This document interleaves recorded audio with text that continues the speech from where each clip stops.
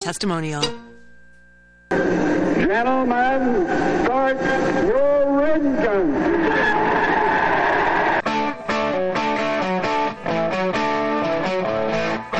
Live from our studios in Spartanburg, South Carolina, Fox Sports Spartanburg presents Start Your Engines. Here is your race team for today. Show producer Ronnie Black, author and veteran motorsports journalist Deb Williams, local action from winning car builder and owner Alan Hill, former NASCAR team manager and author Greg Moore. And here is your host for Start Your Engines, racing historian and author Perry Allen Wood.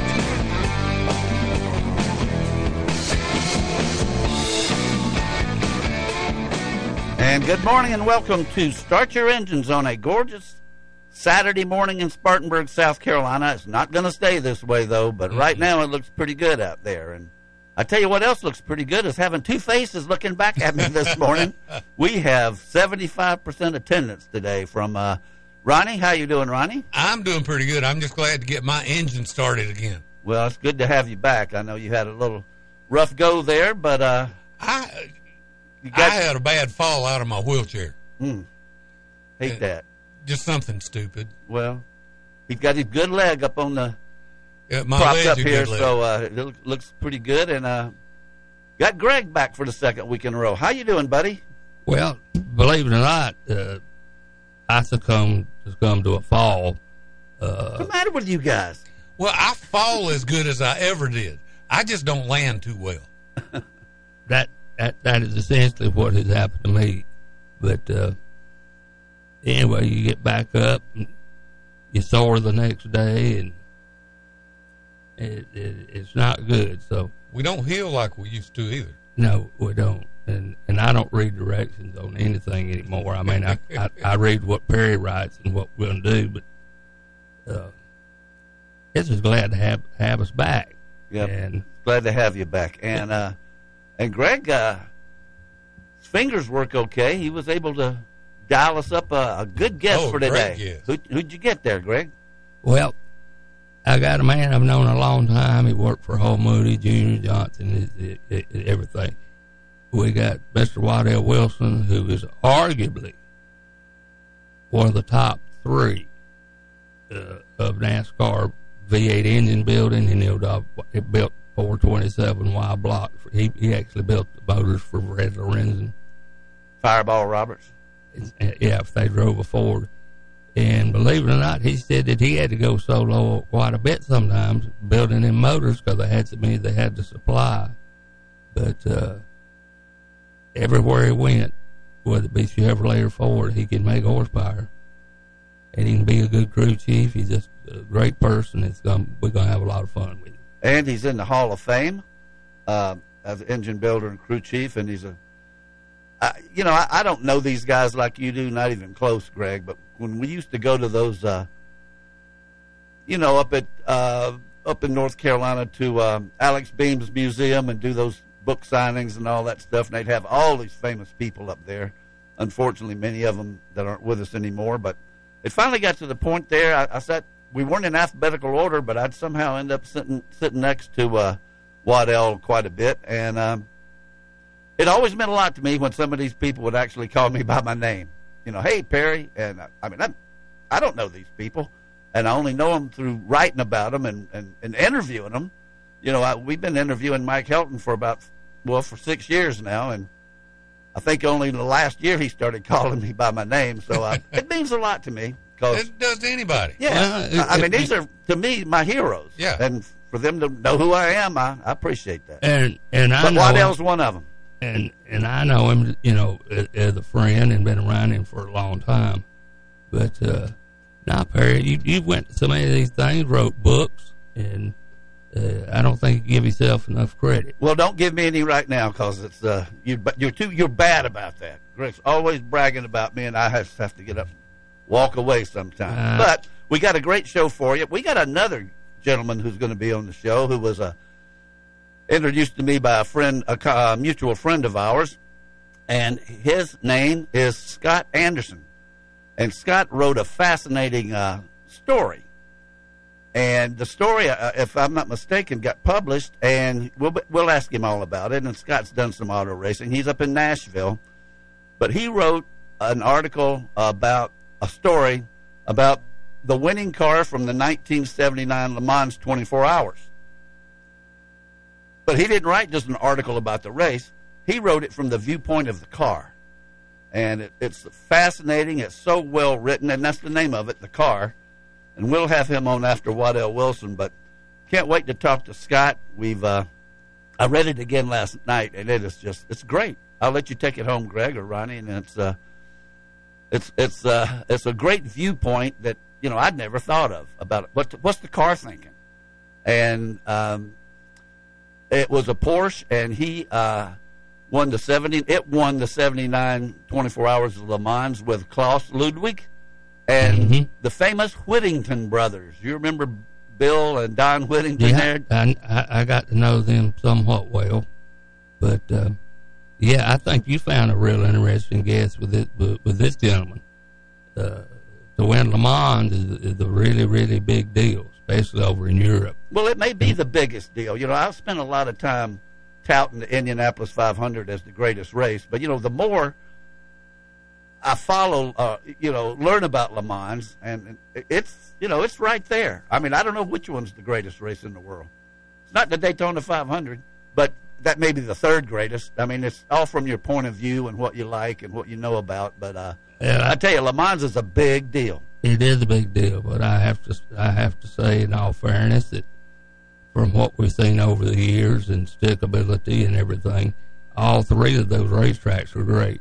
Well, I would have to rank the Indy 500 in a notch in first, and notch by itself, and then you've got Le Mans, and then Daytona covers everything as far as what we have in this country. So, and the fact that you won it in 1978 doesn't hurt a bit. And that's one reason I don't want to belittle it. How can you belittle the Daytona 500? You can't do that. But it's a great race, and Bud Moore Engineering won that with Bobby Allison in 1978. But you've got the other two races we just mentioned, and we're going back to Le Mans this year with the Garage 56 program that I know our good friend Mike Hill has been associated with, and Mike is going to come on. They run Sebring next week. The 12 Hours of Sebring. So that's pretty famous. That's pretty famous. Well, it is. It's very famous. But he's gonna. Mike agreed with last night to come on the week after Sebring and talk about it. And I think we're just going to have Mike on about once a month anyway, because he's no doubt he knows about all kinds of racing, especially the sports car racing that's going on right now. I mean, he's still involved with it. I mean, heavily involved in it. So it's not just he's. Deb Williams is an insider from the journalism point of view that we have her on every week. Well, Mike's an insider because he's inside the garage. He's a shop foreman for the Cadillac Endurance, 24-hour team, and that's a big deal. And wherever Mike Hill goes, he was pretty good and stickable with his job, but. Mike always worked for teams that won races and championships, and he was a very big part of it. And like I say, he's a big part of this deal with the Le Mans thing. So, and he is from Spartanburg. He's from Spartanburg. He went to Spartan High, and he listens to the show, and he's probably listening right now. How are you, Mike? But Mike's got a brother who's becoming a troublemaker. No, I can't say that. But Alan Hill is such an important part of the show, doing our local results and everything. But if you've listened to this show with especially the year of COVID when there wasn't any racing, he is a fisherman. I mean, he is a fisherman. He's got his truck all rigged up. He's an electrician, but I think if you looked at his truck with the little scooter on the back and the racks for fishing rods and all the all the stuff he's got, he is a fisherman, bar none, and he is involved in that right now. And the fishing camp, or whatever you call it, that he goes to, the lake, I believe it's in Union, he's I looked at their they don't really have a website, but they had about 20 Facebook pages, it looked like, or sites. And his picture's on there with the same one I think I showed y'all last week. Got huge fish, and he's just, he's concentrating on that right now because they're fishing probably as we speak. And he's going to hopefully join us, he said, when they start the night fishing. And spring is right around the corner, and although tomorrow is going to be like the dead of winter around here with a high in the mid-40s and pouring down rain, pretty soon and earlier this week, it was like springtime. And so he's out there fishing on Saturday mornings, and I can't blame him because that's he's making money at that too. Now I doubled it. He's got a lot of trophies. Yeah, he won some very big tournaments. Well, he won our trophy last year too, and I want to win it back from him. But he's Alan's going to come back hopefully, and we can't wait to get him back because we kind of missing out on the beginning of the season here on the local dirt tracks, and we will definitely get back to covering that. Speaking of racing, last night there was an ARCA race. I don't know if any of you saw it. I was switching back and forth between the ACC tournament like you were, Ronnie. Although that second game, I don't know how long you stuck with it. I stuck to the last few minutes. Yeah. Clemson was with them early. But I think they're in the tournament. Now, that's for another show. Yeah. But the one that was they've before us, got a good shot at it. I don't see how they can keep them out. Well, they're like 23-10 now? Yeah. Something. Anyway, they had an ARCA race last night at Phoenix. And you told me a very interesting statistic. About what? About the ARCA race? Top places. Yeah, I'm going to tell it to you right now. I'm going to tell our listeners. For one thing, I have never seen so many rookie bumpers in one race in my life. Now, they're out west. And if I'm not mistaken now, ARCA's got ARCA West, but the main ARCA, I'm not sure what the name of it is. Anyway, it's ARCA, but it's the big one they run at Daytona and around here. And what was on at Phoenix last night? Well, I think a lot of these ARCA West guys were in that race last night. In fact, I know they were, because they don't come back east and run. So it was just so many yellow bumpers on those cars. It was just unbelievable. Well, the winner of the race, and they had to go to the overtime twice, if I'm not mistaken, and they had a couple of pretty grinding crashes, which has nothing to do with what I'm getting ready to say here. But the winner was Tyler Reef. Ty Reef, and of course, I'd never heard of any of these people. Ty is 15 years old. Yeah.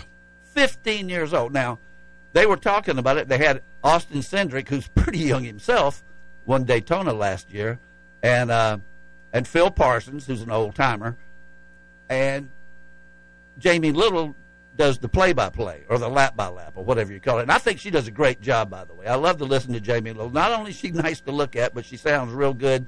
She knows what she's talking about.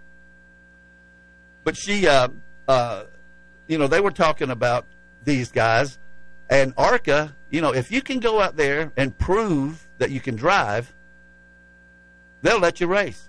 NASCAR, I think you have to be 18 now, don't you? Or is it 17? There is a limit. I don't know what it is. Well, I think like the last one that squeezed through was Kyle Busch. He came, of course, it's been years ago now. But I think he ran it when he was 17. I could be off by a year, and they changed it to 18. But this guy's 15 years old. And he won the race last night and did a good job. I mean, you couldn't tell if he was a 20-year veteran or, still in a freshman in high school or whatever he is. But he won the race. It was his first national start. He'd raced in 3 other ARCA West races, but he did a good job in a Mustang. And he, like I said, he's 15. He's got hair, blonde hair. Reminds me of Jake, sort of, my son, when he played soccer, that sticks straight up. I mean, he looks a little bit like Santino Ferrucci in IndyCar, because he's just got a big blonde head of hair, and he's proud of it. He took that when he was getting out of the car. Jamie Little said, "Now he's going to take his helmet off and get a load of this hair," and he's got some hair. So, second was Landon Lewis. He was 17 years old. Third was Bradley Erickson. He's 16. Excuse me. Andres Perez de Lara from Mexico City was 17. And the 5th place finisher, Kyle Keller, is an old man. He's 18. So, the guy that won the Daytona 500, Greg Van Alst. I'm not sure how old he is, but, I mean, he looks like he's got to be in his 40s, which is great. But, I mean, this is some young talent coming up, and they're good. Really and you're going to hear from them. Yeah. So if you hear of Ty Reef, you heard it here. I don't know if you heard it here first, unless you watched the race last night, but he's 15 years old, and he's good. So we got to keep our eye on him. We will. You'll be hearing about him. But I don't think they'll come back east because they run the ARCA West, and that race was in Phoenix, and I believe that'll be it for a while for him. But I tell you what, let's do. Let's take a break and come back. I can even ask Deb about that a little bit, and we'll give her a little extra time like we did last week. Only I'll try to put a commercial in about halfway through so I don't get messed up like I did last week. But we're going to take a break now and come back and talk to Deb Williams. You're listening to Start Your Engines on Fox Sports Spartanburg. Start Your Engines will be back after this quick pit stop on Fox Sports 1498.3 FM. The attorneys at Carolina Law Group are your local injury attorneys. They will always fight for you and aren't scared of the big insurance companies. The best part about Carolina Law Group is that they are local, located here in Spartanburg. And when you call Carolina Law Group, you will always speak with an attorney like Nahar Patel, who was recently voted as best injury attorney in the upstate, or attorneys Matthew Whitehead and Mitchell Bird, who were finalists for best trial attorney. The Carolina Law Group is aggressive and loyal and will fight for you. Call today, 864-757-5555, or visit thecarolinalawgroup.com. You already know Palmetto Spirits is the place to go for wine, fine bourbons, and home bar essentials. But Palmetto Spirits is also the perfect place to pick up your favorite local craft brews like RJ Rockers, crowd-pleasing Budweiser brands, and world-famous imports like Stella Artois, Modelo, and Corona.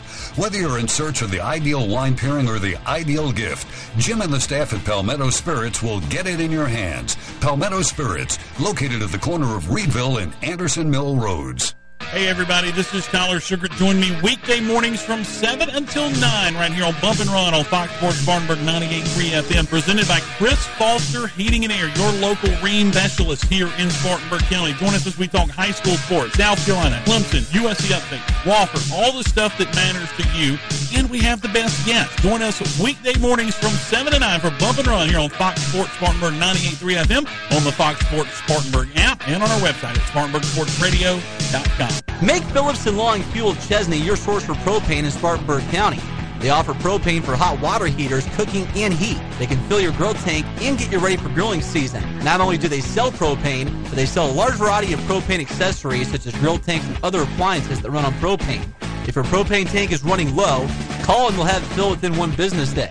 Call them at 864-461-8511. That's Phillips & Law and Fuel, located at 421 South Alabama Avenue in Chesney. While the weather is bad, get your gear ready now. Spartan Photo Center has the necessary tools to clean your cameras and lenses. They do mirrorless and DSLR sensor cleanings, and don't forget about your tripods. Spartan Photo Center stocks the quick releases to mount your camera to the tripod, as well as Manfrotto and Bogan tripod parts to fix the one you have. Or you can get a new Surae or Manfrotto tripod now before the weather turns nice and you need it. Don't forget Spartan Photo has camera bags, backpacks, and waterproof cases. Spartan Photo Center, 108 Garner Road, Spartanburg, or SpartanPhotoCenter.com. Image Printing is the only shop in the upstate that prints signage, decals, banners, t-shirts, wide format printing, full color paper printing, and offers graphic design services, all in-house. And now Image Printing is offering custom t-shirts with no minimum quantity. That's right, Image Printing now offers direct to garment printing, which means you can get your design printed on a t-shirt, whether you want 1 or 1,000.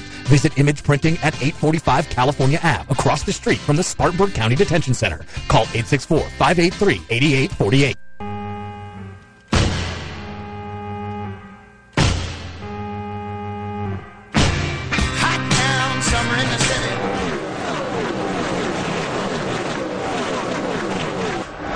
Deb Williams is trackside and ready to go.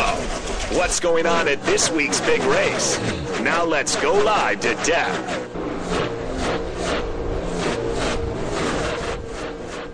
And good morning, Deb. How are you? Good morning. Just fine, thank you. How about yourself? Good, and you sound loud and clear. That's the way I like to hear it, Deb. Well, that's good. That's because I've got you on my phone. Okay, well, that's great. Well, Deb, I don't know if you'd really call it a surprise winner. I know none of us picked William Byron last week, but I thought it was refreshing to see. Now, probably not that refreshing for a lot of people to see Hendrick finish 1, 2, 3, but I like seeing William Byron win the race. What are your thoughts? Well, I think that if you were at the track, you probably saw an entirely different race than we saw on television. If the one downside, I like William Byron. He's always a good post-race interview. But if you look at the one downside was the number of laps that he and Kyle Larson led. So if you're looking for an exciting race, so to speak, of constant lead changes and all, that didn't exist. The Hendrick drivers, I was pulling up my story here from last week, and if my memory serves me correct, they led all but about 10 laps in that race. So, that didn't present one of the most exciting races if you were looking for races for the lead, but it was still quite interesting to see that type of domination on a 1.5-mile track because, we didn't see that last year. So that was rather interesting. That was actually the third time in Hendrick's history that his teams have finished 1, 2, 3. So it really showed what a roller coaster ride the sport can be, with Chase breaking his leg on Friday and then the team coming back and finishing 1, 2, 3 on Sunday. Yeah, you're right. I just found the stats here. Hendrick drivers led all but 30 laps in the 271-lap race. Yeah, what I've got here is William Byron led 176 of those, and Kyle Larson 63. So I think Kyle Larson. Bowman too. Yeah. So it was kind of looking like Kyle Larson was going to win it till pretty late when he got passed with 2 or 3 laps to go and on a restart. So I think they. Well, actually, he got passed on pit road. Okay. William Byron beat Kyle Larson out of the pits, and that was what made the difference. But, it went into overtime because they had the spin there right near the end when it probably would have been Larson, but then when they had the caution and people pitted for new tires, and Byron got off pit road first. Yeah, so it was Byron, Larson, and Bowman all for Hendrick, and Bubba Wallace was fourth. Good race for him. He stayed in the top 10 just about the whole race. That's true. He did. He really did. It wasn't like he lucked into that position. He did run in the top 10 for the race, most of the race. He was always in the top 10 at the end of each stage. And I believe this was the first time that William Byron actually swept the stages and then won the race as well. Yeah, and over on the Xfinity side, of course, we're having Austin Hill won his second out of the first 3 races after winning Daytona. And he got it, late in the race from Chandler Smith. Yeah, and I think that was a good example of experience versus young driver, rookie, not being in that situation. Yeah, and also, I'm sorry, I'm having a little bit of coughing trouble again today. Uh-oh. Justin Allgaier slipped past Chandler Smith as well, so I was just glad Kyle Busch didn't win. He's out there. I know he's in front of his hometown crowd, and I guess I can't blame him for racing for that. But he was 4th, and Josh Berry was 5th. But it's well, I think he probably raced. If you notice, he drove a college car, college racing, and whether people don't know it or have forgotten, college racing is actually a team that Kyle Busch was talking to when he was looking for a ride for this year. So I think that possibly he went into that car to give colleagues some feedback for their program because, their program just hasn't, last year it didn't seem to be on top of things the way that it was the previous year. Yeah, that's a good point, and I'm sure he could give them some good feedback too. Oh yeah, that's one thing Richard Childress has said is he's been impressed and amazed. He had no idea that Kyle knew as much about a race car as he does, so he could give colleagues some feedback on what they need to do. Well, I would think he would be pretty knowledgeable about that. I mean, he drives in the 3 big major NASCAR series, so I'm sure he's picked up picks up some information, some knowledge along the way. Josh, that's the problem, though. A lot of them drive, but they've never worked on their cars, so they don't know the mechanical. And that's, what I'm sure Richard Childress has run into in recent years is you've had a lot of these young drivers come along, and they've never worked on their cars. And I don't think that was probably the case with Kyle Busch coming up with his dad and older brother. But you've got a lot of these drivers that have never worked on their race cars. Yep, I think that's the advantage when the driver does work on a race car or work on race cars over a period of time, because it gives them the knowledge to understand what can be done with the car and what can't be done with it. And Richard Petty worked on his car, the list goes on and on and on. But, yeah, it makes for a better race driver if he knows how to work on his own car or an automobile or do something. Some of these guys, they're great drivers, but there just never have been mechanics again. You got me thinking about Cole Trickle from Days of Thunder. Tom Cruise and Robert Duvall. Which was loosely based on Tim Richmond and Harry Hyde. Absolutely. Now, Josh Berry didn't have all that great a finish, but he's gonna. I guess they're saying that Chase Elliott's going to be out for about 6 weeks. Did they say? And the ovals are going to be driven by Josh Berry, but they got a road course. I don't know if you call him a ringer or not, but he's. They got another gentleman coming in to run at COTA. Right, Jordan Taylor. And Jordan has actually been working with Hendrick on the Le Mans project. And he's been working and coaching the drivers and all. He's extremely successful in IMSA. Won the Rolex 24. And so with Jordan coming in for COTA in the 9 car, and now, as it's come out in the last few days, we've got 2 Formula One people coming in. Right. So, go ahead and talk about that. Yeah, we've got Nicky. I never can pronounce his last name. Raikkonen? Yeah. Close enough. Yeah.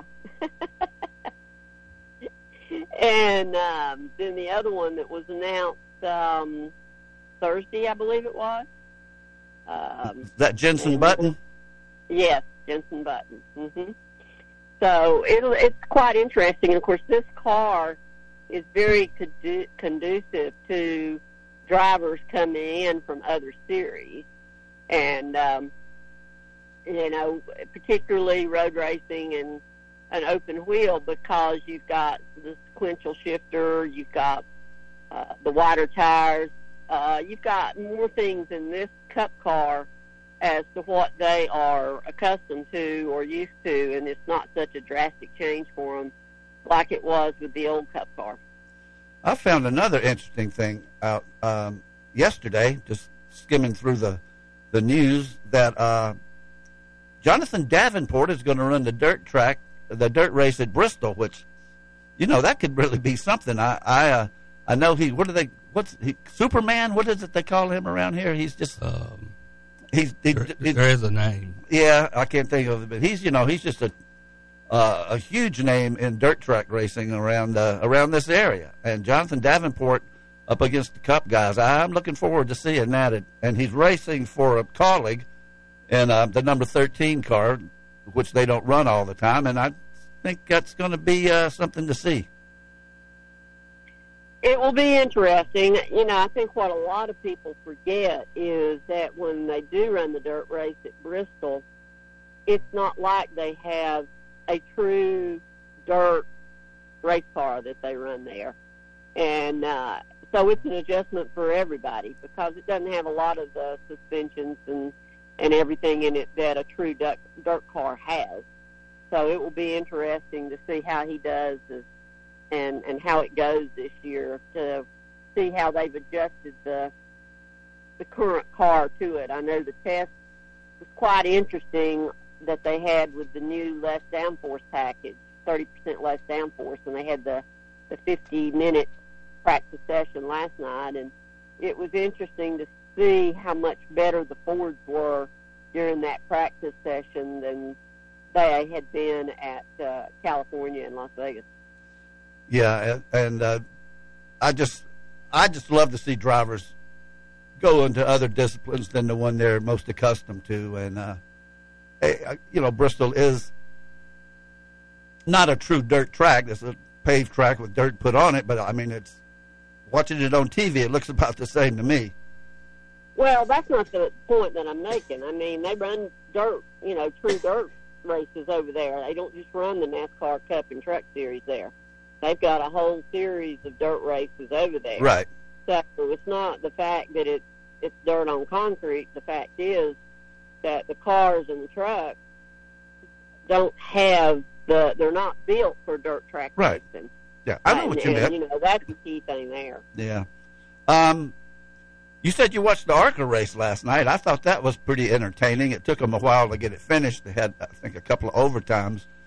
But, my goodness, these young drivers, I remember when 20, Joey Logano or Kyle Busch, even before that, were so, young. But according to what they were saying last night, and by the way, I think Jamie Little does a really good job. I don't know how you feel about it, but I like her calling the ARCA races. And I like Jamie. She definitely paid her dues and worked her way up, and definitely deserves to be there. Yeah, I think she does an excellent job. But as I said earlier, I had never seen so many rookie bumpers in a race in my life. And I know at one point she said the average age was 16 years old of the top three or top four, and I said, what? And so I got to looking at it, and then the guy that won the race, Ty Reef, is only 15. So right. That's amazing. I know they're getting started young in ARCA, as they said. If you can prove you can drive, evidently ARCA, I don't know if they have any cutoff on age whatsoever, but I tell you, a 15-year-old doing a job like he did was, I thought, pretty astounding. It was, but I think what we've lost sight of is the ARCA Menard Series West is what used to be known as the K&N Series West, which before that was the NASCAR Winston West, So I think when we hear ARCA, at least I know I do, I immediately think of the main ARCA series that runs at Daytona for its season opener in Charlotte, and whereas ARCA Menards West and ARCA Menards East is what used to be K&N Series East and West, and that's where you have those younger drivers. Now there is a limitation. Now what that will be, that can be like when they go there, and sometimes, such as Iowa Speedway, it'll be the main ARCA series. It'll be a combo race of ARCA and ARCA West or ARCA East. I think Dover may be one of those combo races. But if you're under 18, you still can't drive on a track larger than a mile. So that young driver that won last night at Phoenix could not drive at Daytona until he's 18. Okay, well. So they do have that. That has to be until you're 18, just like in the NASCAR Cup Truck Xfinity Series, you can't drive on the bigger track. Leave it to Deb. She knows the answers. That's why she's the best. And that makes a lot of sense. My next comment was going to be 15 is just a little bit too young. I'd like it moved to 16. But after what Deb said, they can't run nothing but smaller tracks till they turn 18. So Deb summed it up right there. I don't feel, from a safety standpoint or a rookie or whatever, I feel a whole lot better about that. Deb, that was some good information to share with us. And I just got a text, a couple of them, as a matter of fact, from Mike Hill, that we were speaking about earlier. Mike's a great friend and listener. He says, and I was right, Jonathan Davenport's nickname is Superman, and he said that Ty Reef won the $1 million at Eldora last year, and I certainly didn't realize that. Oh, that's interesting. I didn't know that either. Thank you, Mike. Mike knows his stuff. I tell you what, between you and Mike, we don't miss too much. Especially, I concentrate on the history, but you guys keep us up to date on what's going on. Deb, speaking of Mike Hill, his brother Alan's fishing again today, so we can give you a little bit of extra time. What I screwed up with last week, I didn't play a commercial right now, and it almost threw the whole show out of whack. So let me do a break right now. I'll put you on hold. And we'll give you a few more minutes when you come back, and we'll just let you run with whatever you like. How about that? Okay. Sounds good. Thank you. Let's take a break. We'll come back, talk to Deb Williams some more. You're listening to Start Your Engines on Fox Sports Spartanburg. Ricky's Drive-In West and Little Rick's East on Asheville Highway are your go-to stops for chili dogs, cheeseburgers, and so much more. Right now, all combos are just $6, and all kids' meals are just $3. And it's easier than ever to take advantage of these deals with their convenient drive-thru. Do you have a big appetite or several mouths to feed? Ask for the drive-thru special. 10 hot dogs, a large fry, and a gallon of tea for just $22.99. Ricky's Drive-In West on Blackstock Road and Little Rick's East on Asheville Highway. The drive-thru is open. Alex, I see you got a new car. Yeah, man, it's sweet. Room for Titus and all his stuff, but it's missing something. Like what? Well, you know how Titus likes Tupac. Naturally. Well, the new car doesn't have the bass like my old car did. You need to take it to Elite Audio. They can add bass to a factory system. Seriously? Yeah, while you're there, let them add a remote start so the car is warm when you and Titus get in the morning. I also saw they can add LED headlights, which you should look at, Clary, because you can't see anything. Elite Audio on Asheville Highway. Check out all they can do at EliteAudioOnline.com, plus their Facebook page. Apparently you can't hear either. What? Who doesn't love being number one? When your team's dominating the standings, or your favorite band rocks the charts at number one, it feels good, right? Kind of like how it feels when you have auto insurance with State Farm. Because making you feel like number one is an honor your local State Farm agent takes seriously. Through the good times and not so good, your State Farm agent's proud to be here to help life go right. Call local State Farm agent Cliff Gobert at 597-1200. Visit our website at SpartanburgSportsRadio.com. Fox Sports Spartanburg, 98.3 FM, WSPG Spartanburg. Spartanburg has been known as the hub city for decades due to our proximity to rail lines and interstate highways. Upstate Logistics has been part of the hub city transportation scene for over a decade. Upstate Logistics provides businesses with warehousing and transportation services, including inbound and outbound rail shipments. And more importantly, we support Spartanburg. Be it high school and college sports or important community projects, Upstate Logistics wants to help move Spartanburg forward. Upstate Logistics, keeping your business and Spartanburg moving forward. To find out more, visit upstatelogistics.com.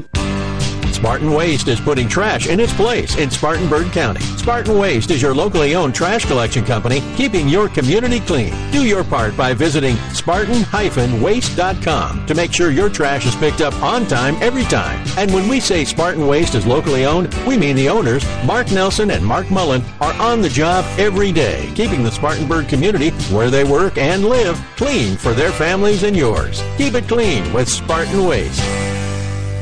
Speedy Lube in Inman says to save time is to lengthen life for you and your car. Let Speedy Lube, Asheville Highway in Inman, lengthen the life and performance of your vehicle. Speedy Lube offers professional ASC certified mechanical service for your car. Be it an oil change, AC work, tires, brakes, front end, or any type of major or minor repair. Trust Speedy Lube in Inman. Open weekdays from 8 till 6. For fast, fair, and friendly service, visit Speedy Lube, Asheville Highway in Inman.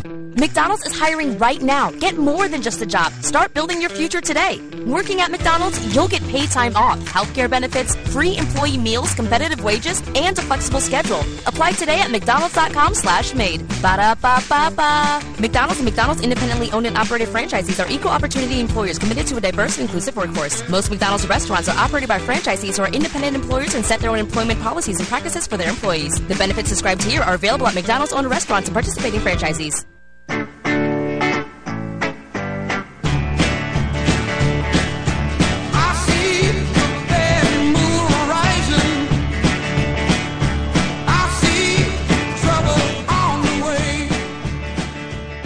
And welcome back to Start Your Engines. We've still got Deb Williams on the line. I hope you're still there, Deb. I'm still here. Let's do the point standings before it gets away from us. And we've got a few more minutes. We can let Deb, I got something I want to ask her about. But as of right now, somehow or another, I went from the 9 to the 99, and I've got a pretty dead-gum good lead right here. Of course, it won't last, but I've got an 8-point lead. Lanny has 4, and Ronnie and Deb have 3 each. Greg has yet to scratch yet, so Deb, you go ahead and go first. So, gee, I'm looking here yesterday at final practice, and that's rather interesting. I'm gonna go with Ryan Blaney. Ooh, I know Lanny's gonna like that. So, Lanny, 12 star. That's okay.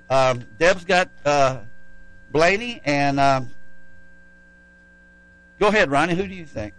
I'm going to go out on a limb and pick Harvick. Harvick? Okay. And, Greg, you got a pick? You know, I had some pretty good luck last year. I'm going to go with Logano. All right, that's a good choice. And, Lanny, if you want to text me one in, that'll be fine. I'm going to stick with what I've been doing. My Tootsie's Lounge car is doing real well, so I'll stick with Daniel Suarez, and we will see what we shall see. I think they qualify this afternoon. I believe Xfinity qualifies at 12:30, followed by Cup. So that will be taking place today. We have a guest at 11 o'clock. Our Legends guest this week, Deb, is Waddell Wilson. Do you have any reminiscence of Waddell for us? I know you were probably very active back in when he was in his heyday back in the 70s and 80s. You know, Waddell and I are from the same neck of the woods, so to speak. He grew up in the western North Carolina mountains as well, and I was really happy when the Wood Brothers selected him, and he was awarded at the NMPA convention the Wood Brothers Award for his outstanding contributions and achievements in the sport. And I was always told by some of the veteran reporters that the reason he and Cale Yarborough made such an excellent team was because Cale could really manhandle the car, and you know, Waddell could put the horsepower in the car. He couldn't necessarily make the car handle, but that was something that wasn't an issue with Cale, so that was the reason he and Cale were so successful together. But you know, Waddell's in the NASCAR Hall of Fame. He's in some other Hall of Fames, and it's just amazing and wonderful what he accomplished. And it's interesting for him to talk about when he was working with Holman and Moody in the 1960s, and I remember he told us this on the first media tour, and that was that Fred Lorenzen liked his engines, and when they went to a track, the engines were just supposed to be potluck as to who got what engines at Holman and Moody, and he and Fred Lorenzen worked out a system where Fred knew which engine was Waddell's, to where he was always able to get Waddell's engine. And I don't know if Waddell still does it or not, but back when I was working with Winston Cup Illustrated in the 1980s, Waddell was a grower of magnificent, beautiful roses. Oh, really? Yes. I don't know if he still does that or not, but he did. He done roses. I remember that.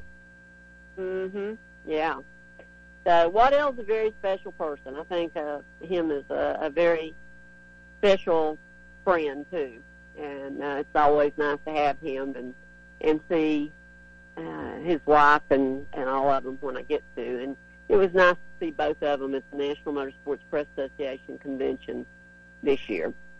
Yeah, we're looking forward to talking to Waddell. I was saying earlier that he's one of the few, I don't know if he still would or not, but when we used to do all those things at Alex Beams and all the different places where we would have signing autographs and selling books and things, he's one of the few that knew me by my first name, which always made me very proud. I tell you who else used to talk a lot about Waddell Wilson was James Hilton, when they were in the same engine room at Holman Moody. And James would say, yeah, look at Waddell Wilson and look where I wound up. But, it was had to be a great time back in those days. And he won 2 of those 3 championships. He won with our own David Pearson up at Hallman Moody. So pretty good cars, pretty good Fords and Chevrolets. What else you got for us, Deb? We'll give you a few more minutes. You got something? Well, I was one thing that I thought Kevin Harvick was interesting on the Zoom conference this week.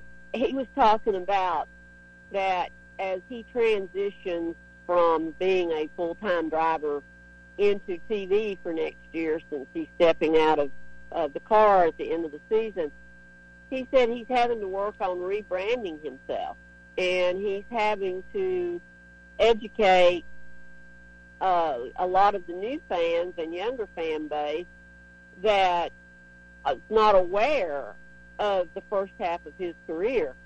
So he said while doing what he's doing this year and competing and going for a championship and winning races, he's also having to educate a new fan base to 30 years of his career, so that when he steps into the TV booth next year and he says something, they understand why he's credible and why he needs to be there and why they should listen to what he's saying and all. So I thought that was rather interesting that Kevin was talking about that he needed to rebrand himself, and that's one thing he's working on this year in addition to doing the usual path of winning races every week, working to win races every week. I thought it was pretty interesting, and I never was a big Harvick fan. I thought it was a fascinating story when he won right after he took over for Earnhardt. That was a great story back then. But one of the races... It was, and he said he doesn't really remember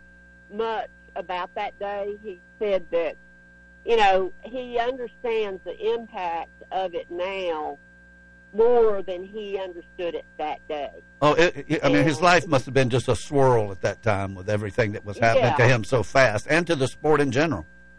Right, and, he remembers the crowd, being able to hear the crowd above the cars, which was really phenomenal to him at that particular time. But that's an interesting contrast to when he won Darlington and there was no crowd, and he got out and talked about how quiet it was. Yeah. And, that was one thing that a lot of the drivers really had difficulty adjusting to. I know Clint Boyer made the comment at Bristol after the Chase Elliott, Joey Logano incident, and he climbed out of the car, and he said, if the fans had been there, you would have heard them screaming and hollering and all. And he said it was weird to just step out of the car and just get in your car and go home, and there was just quietness. There was no crowd. Yeah. And I think that was a really good wake-up call to everybody in the sport as to how instrumental everybody's role is in making the sport what it is, whether you're a fan, a reporter, a driver, a crew member, whatever. Everybody has a role that's extremely important. Yeah. What I was going to say was it was one of the first races this year.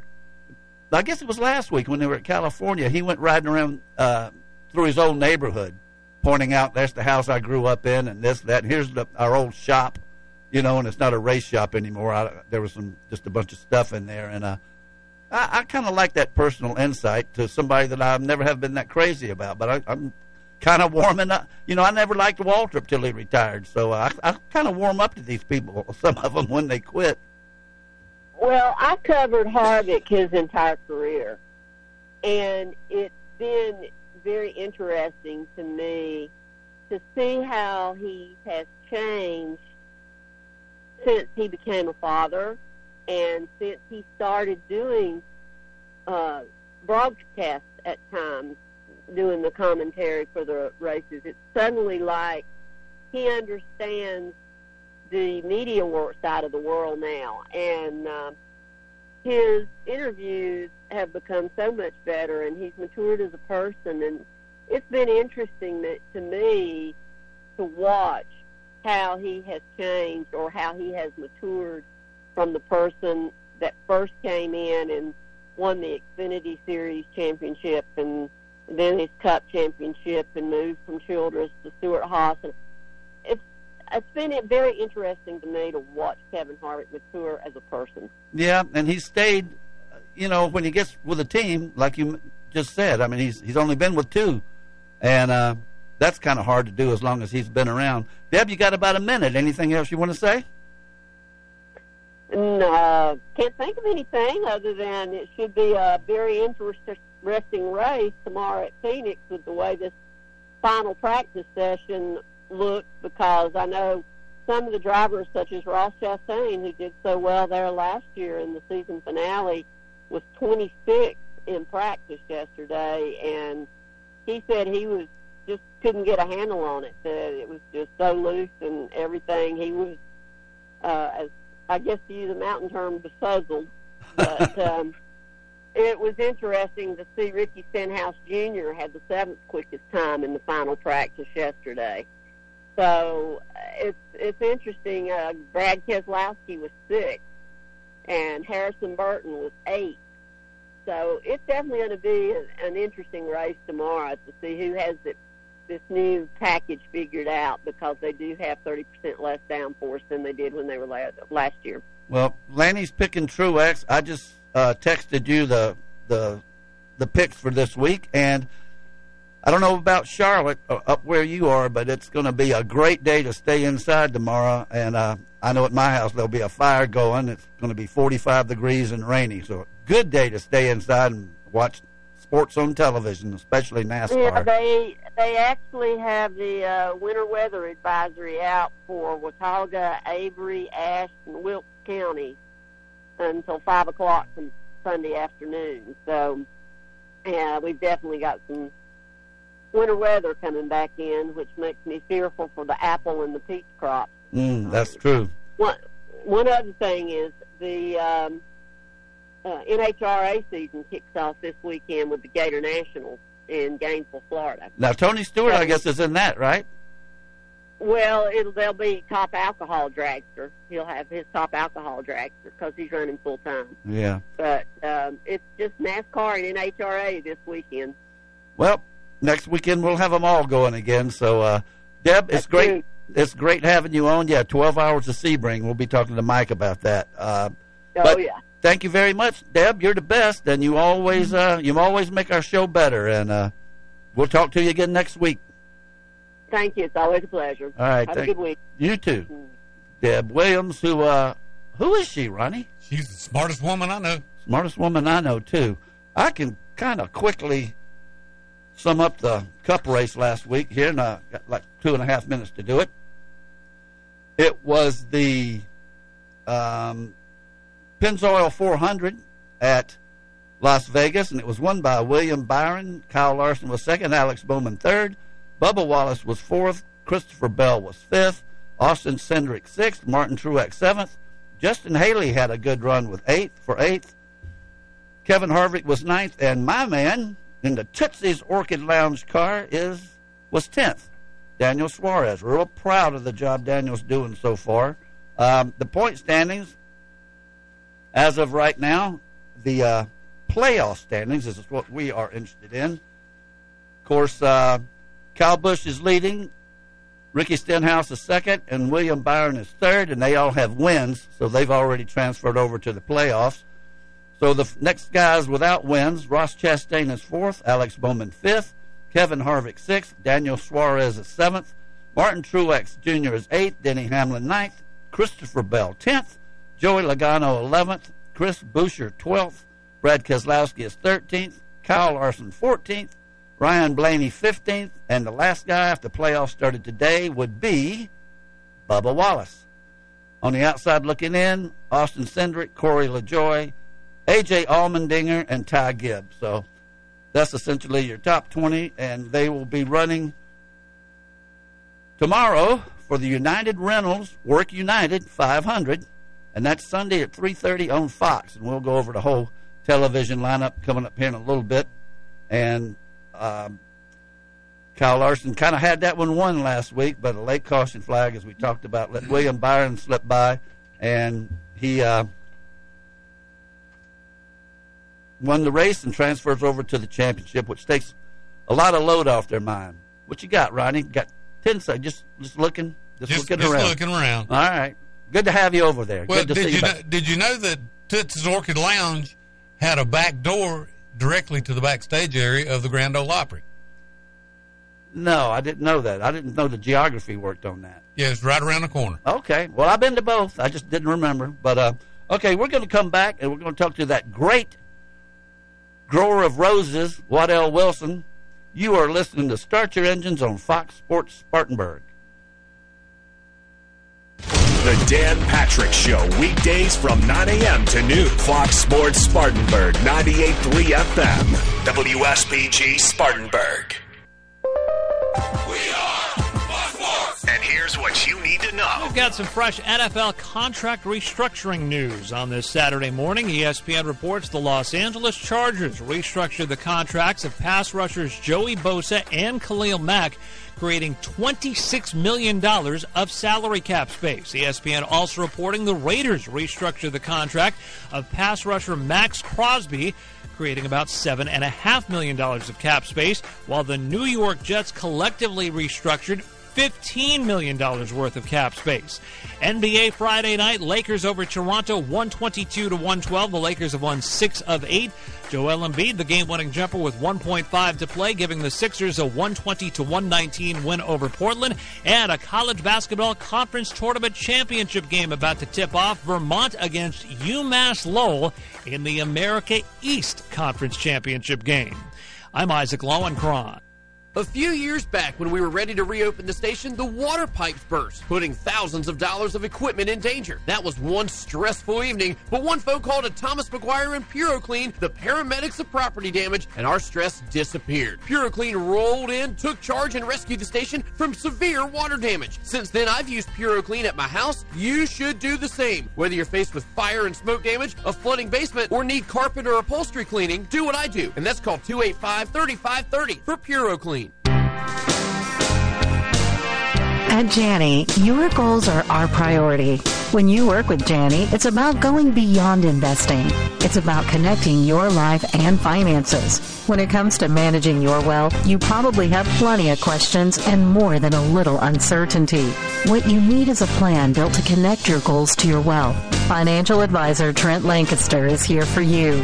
Trent can build a tailored financial plan and make recommendations that are aligned with your best interests based on your unique needs, goals, and preferences. Conveniently located in the Spartanburg office, Trent can discuss how he can help you connect your life and finances.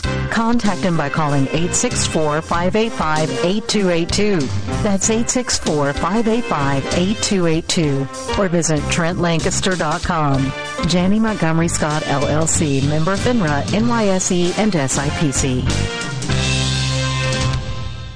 The attorneys at Carolina Law Group are your local injury attorneys. They will always fight for you and aren't scared of the big insurance companies. The best part about Carolina Law Group is that they are local, located here in Spartanburg. And when you call Carolina Law Group, you will always speak with an attorney like Nahar Patel, who was recently voted as best injury attorney in the upstate, or attorneys Matthew Whitehead and Mitchell Bird, who were finalists for best trial attorney. The Carolina Law Group is aggressive and loyal and will fight for you. Call today, 864-757-5555, or visit thecarolinalawgroup.com. Spartanburg, when you're looking for the home of the best sports coverage around. We're talking about greatest ever, spectacular talent. Good news.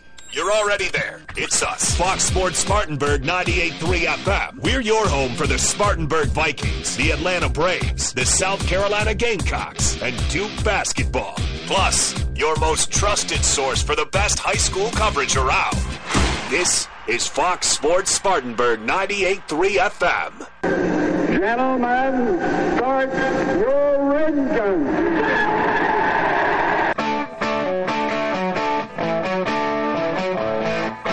Live from our studios in Spartanburg, South Carolina, Fox Sports Spartanburg presents Start Your Engines. Here is your race team for today. Show producer Ronnie Black, author and veteran motorsports journalist Deb Williams, local action from winning car builder and owner Alan Hill, former NASCAR team manager and author Greg Moore. And here is your host for Start Your Engines, racing historian and author Perry Allen Wood.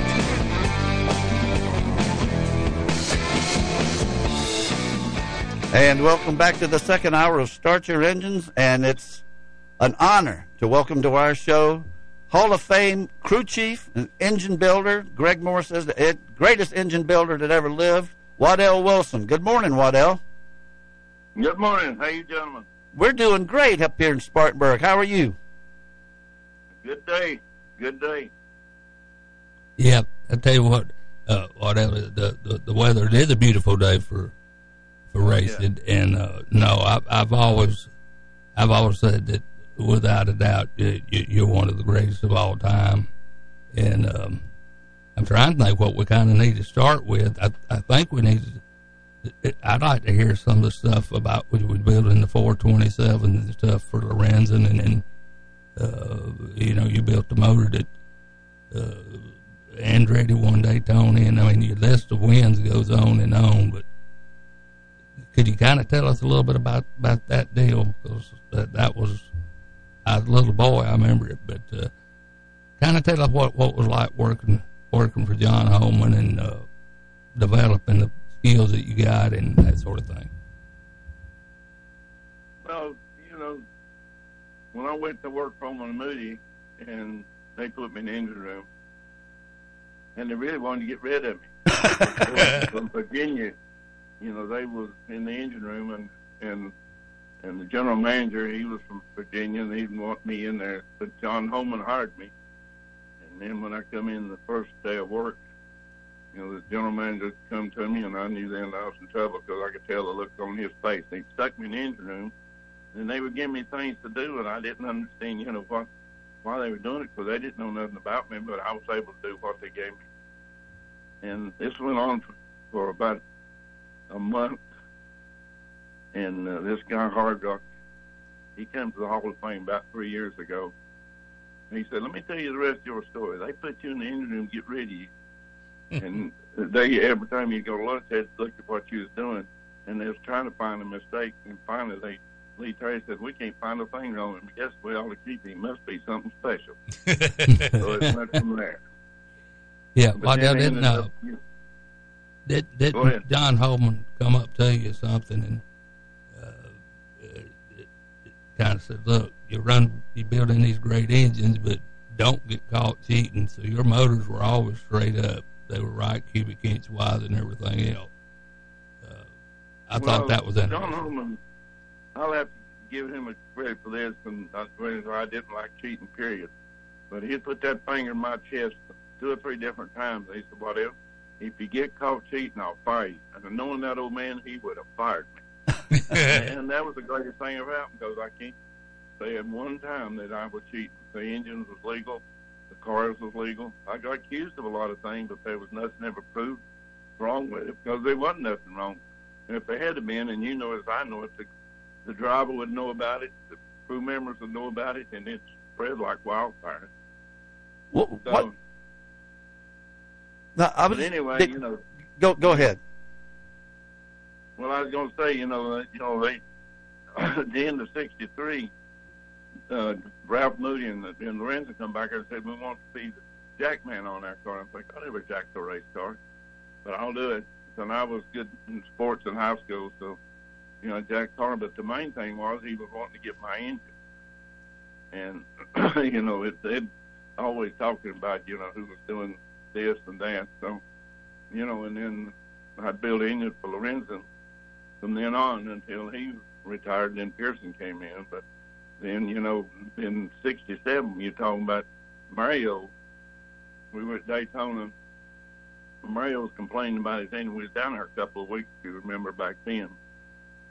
And Mario said, Lorenzen's got a lot better engine than I've got. So finally, Holman called me and he said, you need to get back to the shop, build Mario an engine. So anyway, we got him an engine. And I brought it down. I built the tractor trailer down the night before the 125s. I brought him down there and told Lorenzen his engine number, Mario his engine number. And so anyway, I didn't know nothing about what happened with Mario until he told me this about 3 or 4 years ago when he was inducted in the Southern Motorsports Hall of Fame. And he said, I went to get that engine. They didn't want to let me have it. Finally, I just overpowered him and got the engine. And he said, when we put it in the car, that thing picked up 400 RPMs. He said, I knew then I had them covered. But then, you know, I built Lorenzen engines. They left the field that day. And Mario won the race, Lorenzen run second. And then them boys got mad at me on race car. I said, you give Mario a better engine. You couldn't win for losing.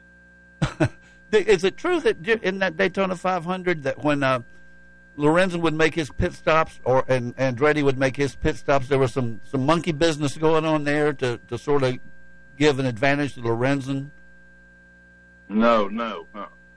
The thing about it was, you know, Lorenzen had his normal regular pit crew, and you had to be good on that pit crew. If you wasn't, he would replace you in a minute.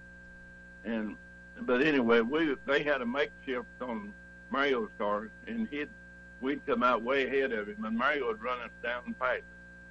And he done that the way it pretty much went most of the day. And then they, you know, like I said, they run up 1 and 2. But no, there wasn't nothing like that going on. You know, they just didn't have near the pit crew that we had. We had one of the best pit crews on the pit road. Was that Herb Nab on that crew? At that time, it was Jack Sullivan. Jack Sullivan, that's right. That's right, Jack. Yeah. Then after Jack, you know, then it was Herb. No, Herb was first, and then Jack. Yeah. And you built Fireball Roberts engines as well, right? You won the '63 Southern 500. Yeah. You know, that was one great guy to work with, Fireball. He was the only man that ever hit me on pit road. And we was at Daytona in '63, and it was a July race. And anyway, he kept telling me after setting up there on pit road, he said, now, wherever you go with that signboard, because back then we didn't have radios or anything, he said, I'm going to follow you. And he told me that 2 or 3 times. You know, when he gets in that car, you know, back then he had dungarees, T-shirts, penny loafers, no gloves, 3/4 helmets. That's how they drove those race cars back then. Didn't have no protection.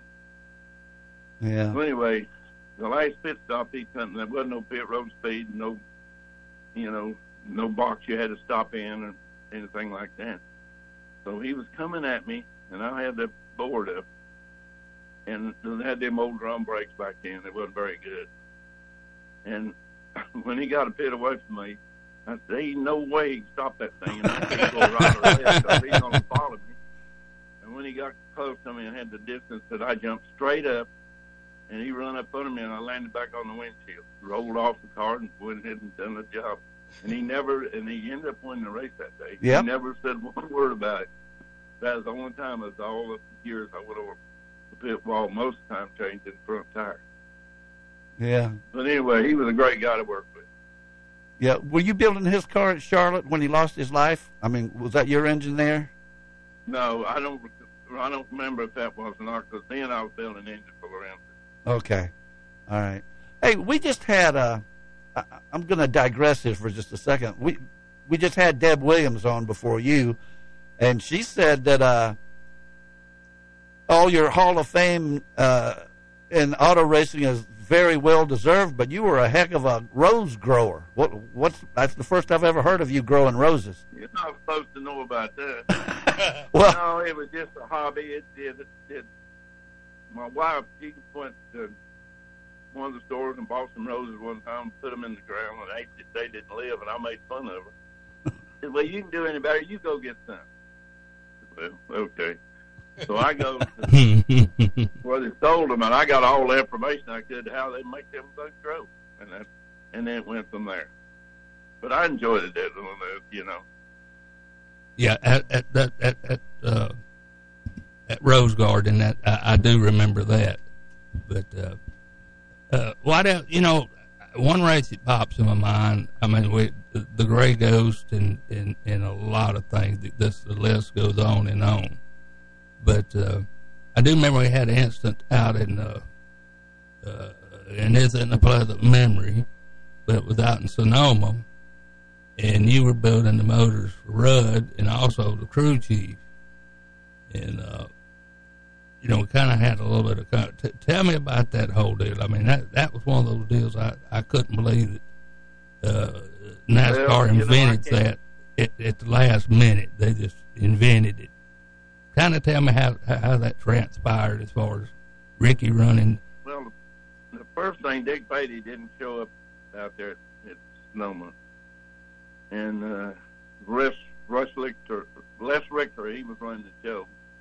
And, he really didn't know nothing about racing. He was a NFL football player. So. Exactly right, yeah. And anyway, it come down, and Dick had told us that, don't go beating up on each other, until the last couple laps, then have that. And he told us that in the driver's meeting, whenever he told the driver's meeting, which we always did before the race. And then he come down then, and coming into the last turn, coming to the white flag,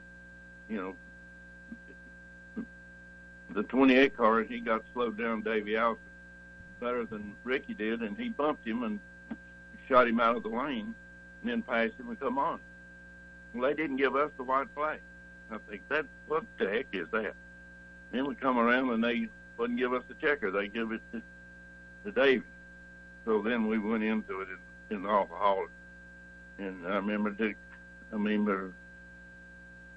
Beatty would have been there. It wouldn't have been that way. But anyway, I remember Bill France said, well, now don't get this personal, please, because I was hysterical about it. And anyway, they wouldn't give it back to race. They first had us finish in 19th, and then they finally put us back in second place. But that was the most horrible call that I've ever seen in my life. That was a bad one. And I can remember watching it on TV because I had not made that trip out there. And I couldn't believe what I was seeing on the TV set. And me and my brother were sitting there and was watching it and said, surely that they ain't doing this. And they ain't doing this. And Ricky, who, he drove us for a great race driver for 4 years. Oh, yeah. And Ricky said, I knew something this ridiculous would result out of a bad NASCAR call, and I knowed I figured it was going to happen to me. Well, it happened to you, him, and the whole team. And I know that Dick Beatty called me the next day himself and said, he told me, that was a bad call. If I'd have been there, he said, that wouldn't happen. That's right. Yeah. That's right. Before we have to let you go, Waddell, I mean, today's NASCAR, with the way the engines are, there are no big name engine builders. I mean, there's no, none of the big names like, even Smokey Yunick, yourself. I'm leaving out millions of good ones. Runt Pittman. I mean, there's names everywhere. How do you feel about that? I mean, it's taken a whole different personality out of the sport where you used to talk about the great engine builders, and now they're forgotten. I mean, who knows who they are in some factory someplace. Well, it's down to 2 or 3. One company builds a Ford engine, one builds a GM. So anyway, it's assembly line. It got that way right after I left, got out of it. Then it's just assembly line. One guy on the block, one guy fit pistons, one guy do the cymbal head on the heads. I mean, it's just assembly line. It wasn't nobody getting no credit for nothing. But anyway, and his cooker cake, it was just all of them the same. Wasn't no difference in any engines, and but no expertise went into it. Other than just, this is the way. This is the blueprint you go by, and this is it. And the cars the same way. Now you just, they took the mechanics out of it. Yeah. Because they give you all the parts and pieces, you put it together like a puzzle, and that's it. It took all the personality out of it. Yeah, definitely. It's like it just takes a big personal chunk out of it. Oh yeah. And it shouldn't be that way. I mean, it's okay. Yeah. If you want to lease the motor from somebody. But we talked about this the other day when I was calling to see if you'd be able to own a show and stuff. And you was running the Chevrolet and the Oldsmobile, and got with Cale, and y'all built a Ford motor, and the way away y'all went. And I said, why wouldn't you ever build me and Bud a motor? Oh, you should have. Why did what now? Why didn't you ever build me and Bud a motor? Well, Bud wanted me to come down there and go to work, and I didn't want to drive to Spartanburg, and I didn't want to move. So, you know, I had a lot of respect for Bud, though. He was a great guy, and he was great in racing. He'd done a lot for racing, but I didn't want to do that. But I had a lot of respect for you guys. Well, Dale, we're going to have to let you go. We're coming up against the break here. Thank you so much for coming on. I mean, it's an honor to have you on the show, and I miss the times we used to sit next to each other at these autograph signing things and selling books and signing cards, and it's great having you on the show. And keep safe, my friend. We love having you come on and talk to us every year. Well, thanks a million, Greg, for calling me, and thanks to all you guys. And wish you the best. Okay, thank you very much, and we'll talk to you next year, maybe before then. That'll be good. All right. Let me know. All right, buddy. Thank you. That's Waddell Wilson, a great one there, Greg. I'm telling you, the cat. But I don't think Darrell would have liked it if he looked up and saw Waddell Wilson standing there. Well, your brother. No. Well, yeah, there's always a little bit of pride factor and stuff, but I do remember now, Daddy did offer him a job, and but I think Waddell know that him and Buz's personality might not fit in or something. Okay, well, we're going to take a break here. We're going to come back and talk to a car, or the man that wrote about a car, Scott Anderson, and you are listening to Start Your Engines on Fox Sports Spartanburg. Start Your Engines will be back after this quick pit stop on Fox Sports 1498.3 FM. You already know Palmetto Spirits is the place to go for wine, fine bourbons, and home bar essentials. But Palmetto Spirits is also the perfect place to pick up your favorite local craft brews like R.J. Rockers, crowd-pleasing Budweiser brands, and world-famous imports like Stella Artois, Modelo, and Corona. Whether you're in search of the ideal wine pairing or the ideal gift, Jim and the staff at Palmetto Spirits will get it in your hands. Palmetto Spirits, located at the corner of Reedville and Anderson Mill Roads. Get in the game.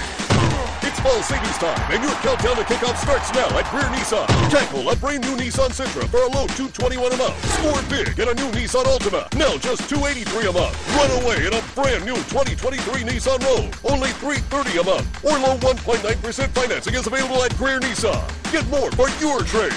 Low prices, big selection, and committed to quality customer service. Kick off your savings at Greer Nissan. Call 864-479-1197 for details.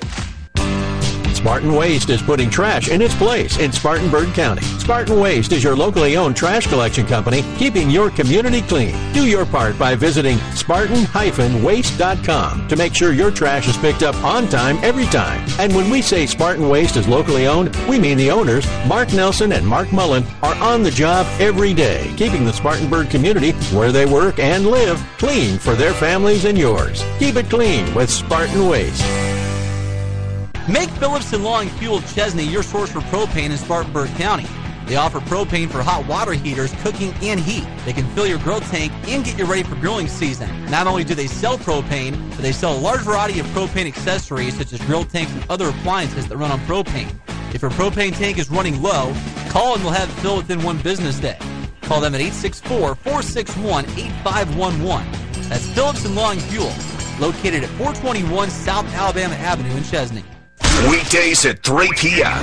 It's Spartanburg County's longest-running radio show. The sports voice across the region for nearly 20 years. There is no substitute for decades of experience. Talking everything local, from high school football and basketball to Carolina and Clemson. It's Open Mic. And we have the studs. With Ryan Clary, Alex Smith, and Anthony Greer. Don't miss a moment beginning weekdays at 3 on Fox Sports Spartanburg 98.3. Image Printing is the only shop in the upstate that prints signage, decals, banners, t-shirts, wide format printing, full color paper printing, and offers graphic design services, all in-house. And now Image Printing is offering custom t-shirts with no minimum quantity. That's right, Image Printing now offers direct to garment printing, which means you can get your design printed on a t-shirt, whether you want 1 or 1,000. Visit Image Printing at 845 California Ave, across the street from the Spartanburg County Detention Center. Call 864-583-8848.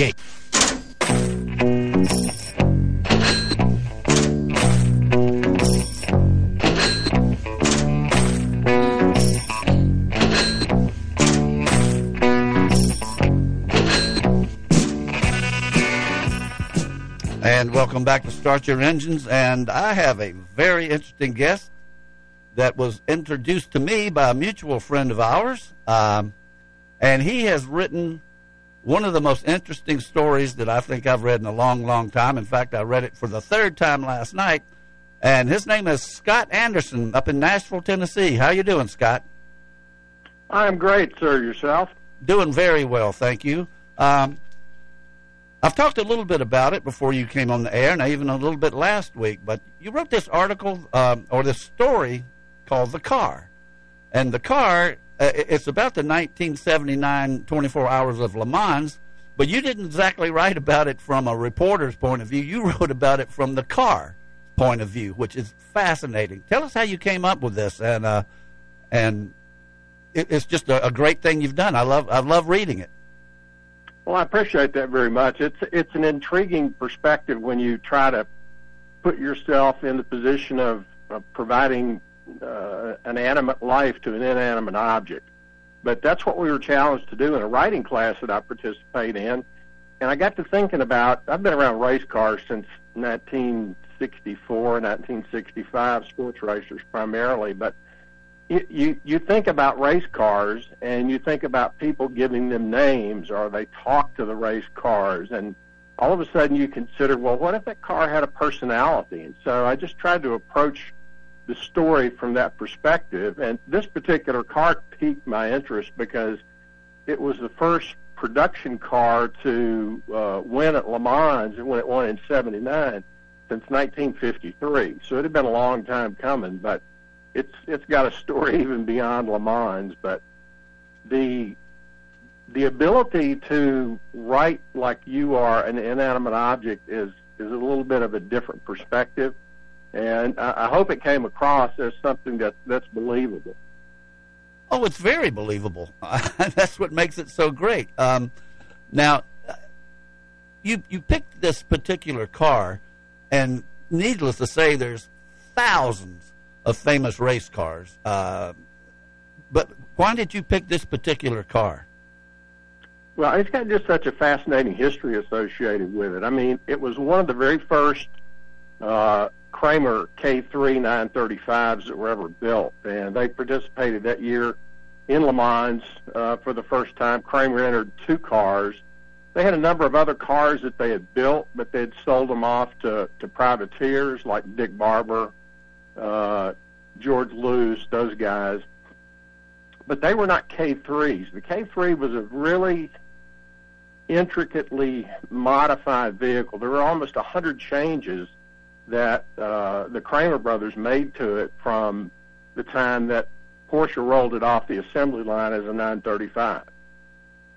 It was one of the first cars to use carbon fiber for its body. I mean, Kramer went to DP and worked on the body to get it streamlined. They changed from a air to water intercooler for the turbos to an air-to-air intercooler to save weight. I mean, the whole car was just so meticulously built out, and really to give it a 2 or 3% advantage over other Porsches during that time period. But you take 2 or 3% over a 24-hour period of time, it's going to be a pretty good advantage for you. Go ahead, Ronnie. How did you decide what kind of personality this car was going to have? Good question. It just kind of really just kind of unfolded as I started writing the story. I wanted the car to be fairly sensitive, because race cars are finicky. I mean, you look at guys that have named race cars. Jeff Gordon had Blacker. Junior had Emma. A lot of guys have named their cars. Lots of them. But they name them. Sorry? I said lots of them have. Yeah, but you think of it in terms of the car's personality, and I wanted this car to be sensitive, but also wanted it to be strong. And that was really the perspective that I tried to create when I wrote the character. What was really, I mean, the whole thing is interesting from the beginning to the end, but the car had a top-notch road racing specialist with Klaus Ludwig as the driver, and then these two other guys from Texas come along, rich guys, and we ultimately found out how they were, what got them their wealth. But the Whittington brothers, and it was almost, you could feel that the car was like, well, I got a top-notch guy here as the main driver, but I don't know about these other two. And the car was very skeptical of the Whittington brothers. Yeah, I think the line that I used in there, Perry, was, from the car's perspective, it said, "I hope I can survive this rental." Yeah, because that's essentially what it was. I mean, the Whittingtons paid $20,000 a piece to buy the seat for the 24 Hours of Le Mans in this car. Ludwig was the hired gun that the Kramer brothers had brought in to ensure that the car would perform at its best. And just prior to the race, they were talking about strategy, and the Kramer said, "Okay, we're going to start Klaus. He's going to do, the first couple of stints, and then we'll put, you Whittingtons in there and see where we go from there." At which point in time, the Whittingtons said, "Whoa, what are you talking about? We paid $20,000 a piece, and we're not going to get to drive first?" And the Kramers were very protective of their name and their reputation, and they said, look, we race for Porsche, for Kramer, for Klaus, and, we make those decisions when it comes to the strategy for the car. And the Whittingtons looked at each other and they kind of shrugged their shoulders and said, well, okay, what's it going to take for us to make those decisions? And rather jokingly, Erwin Kramer said, well, you can always buy the car. And Don Whittington said, how much? And at the time, you could buy a 935 for about $100,000. And the Kramer brothers threw out a number of, it depends on which story you look at, but 200, 240, or 290. So over twice the price that you could buy the car for. They said, Don and Bill looked at each other and said, okay, that's fine. Let's buy it. Bill, you take Manfred back to the trailer, go to our duffel bag, and you count out $200,000. Go to the duffel bag. And give it to him. Yeah, go to the duffel bag in the trailer. And so he went to the duffel bag in the trailer. They counted out $200,000, brought it back, and said, they had a little laugh over it. They said, okay, now you've owned the car. Which of you is going to start the race? And they flipped a coin. The Whittington brothers did, to decide who was going to drive first. Well, what is so amazing? I mean, the whole thing is amazing. And, of course, you're telling this from the point of view of the car. Paul Newman was in a similar car. You wouldn't call it a team car, would you? But it was a very similar car. And he was making fun of the Whittingtons on how they got taken. He finally got them to tell him how much they paid, for the car. And, Paul Newman couldn't believe it. And it's just a great interaction between all of these people. And I guess the most amazing thing of all is, despite or in spite of the Whittington brothers, they won the race. Had a 13-lap lead, Ronnie, and was the oil pump belt? Some belt broke on the Mulsanne straightaway. It was a fuel pump drive belt. Yeah, and the straightaway is only 8 miles long, or something like that, or 4 miles, whatever it is. I think the whole track's 8 miles, but they lost almost the entire lead. He had to fix it on the backstretch to get back to the pits, one of the Whittingtons. And when he got it fixed, he got it back, and they lost all of but 4 laps, because the track's so big, they had a 40-minute, they were out of the race for 40 minutes, and they still had enough time to get the car fixed professionally when they got it back to the pits and win the race. It's just an incredible story. that actually, I guess I knew about it at the time, but it completely slipped my memory because I follow Le Mans, and that's just a great. I don't know if you could have picked a better car to ride. Think of the movie this would make, Barry. Oh yeah, that'd be cool. Well, you think about it. I mean, I can't do everything for you. I have, yeah. I'm getting you on the air, but I can't. My Hollywood connections aren't like they probably should be. But there you go. You've done some racing yourself, which is more than I ever did. I mean, I thought about it every second of every day, but I never really got out there and did it past a go-kart. But you've done some professional racing at some pretty famous venues. Well, it was never professional for me. I started out with Skip Barber back in the 70s, driving Formula Fords in the school and then in the series program, and did Lime Rock in Connecticut, Mid-Ohio, Sebring. And then in the 80s and the 90s, I raced Sports Car Club of America, primarily in improved touring, and my primary track was Road Atlanta. I love Road Atlanta. Oh, this was before they took the dip out, and it was so much fun. It was really great place to drive. I didn't know they took the dip out. I haven't been there since I think the last time I went to Road Atlanta was probably '74 when Mark Donohue was driving for Penske in the Can-Am series. Wow. Yeah, they took the dip out because they had a number of cars that the compression as you go down through the dip was so much that they had tires blown out and had some pretty nasty wrecks. So they took the dip out. They've got a chicane there now before you come up to the bridge. Yeah. Which you're right. That wasn't there, and that played a big part in. I told you we're really involved here with Whelen Engineering Cadillac 24-hour car. In fact, they're running next week at Sebring, and that was a crucial part of that last lap when they won the championship back in 2021. But now, is there any way that the public can read your story? I mean, is it published any place? I don't have it up. I guess I could send a link to you guys. Maybe you could put it on your website or that'd be great. Page or something. Yeah, you could do that. I've got the copy here that Kittler sent me, and but we could do that in a heartbeat. That would be no problem whatsoever, putting it on our website. Well, the beautiful thing about this car is that story doesn't stop at Le Mans. This car was probably part of one of the greatest pranks ever played on anybody in racing. Yeah, tell us that real quick. We're getting low on time, but that's a good story.